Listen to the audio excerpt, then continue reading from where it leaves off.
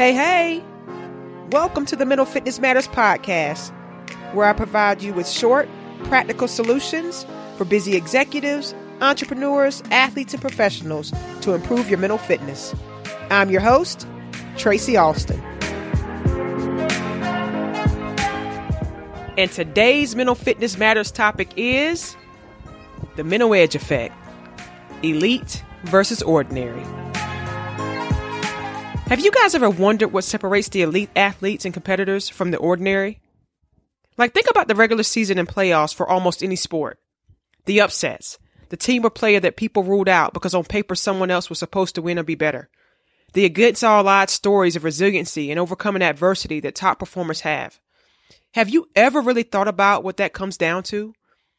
Sports science shows that when elite players are compared to ordinary players, differences in the mental performance are dramatic.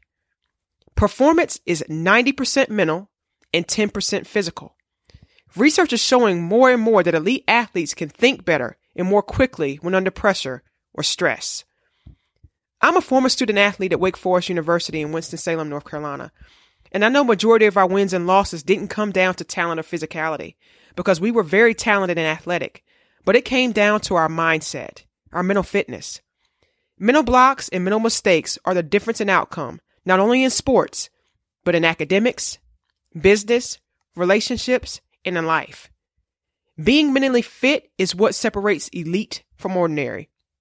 Being mentally fit is what allows people to get knocked down 4 times and get back up for round 5.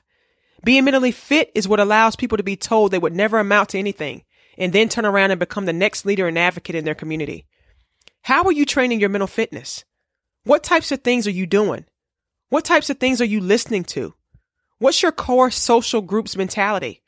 Are they negative people who try to bring you down? Or are they positive inspirations pushing you and encouraging you to be better? All of this matters. People talk about physical fitness and training all the time, which is super important. But what are you doing for your brain?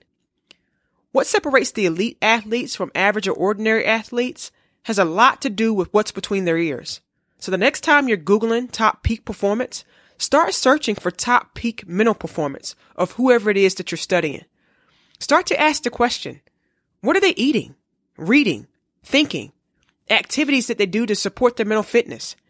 Dig a little deeper than their physical exercise programs or routine. Start studying their mind and the minds of the most successful people. I think that's how you're going to go from ordinary to elite. This week's challenge is to share and do some research on mental fitness strategies of elite people. Elite performers don't have to be celebrities. It could be you or someone right in your community performing at a peak level. What are they attributing their success to? What's their mindset? Are they happy? I'm excited to see what you learn. Let's open up the conversation about mental fitness. Share with our mental fitness community what you find out. Until next time.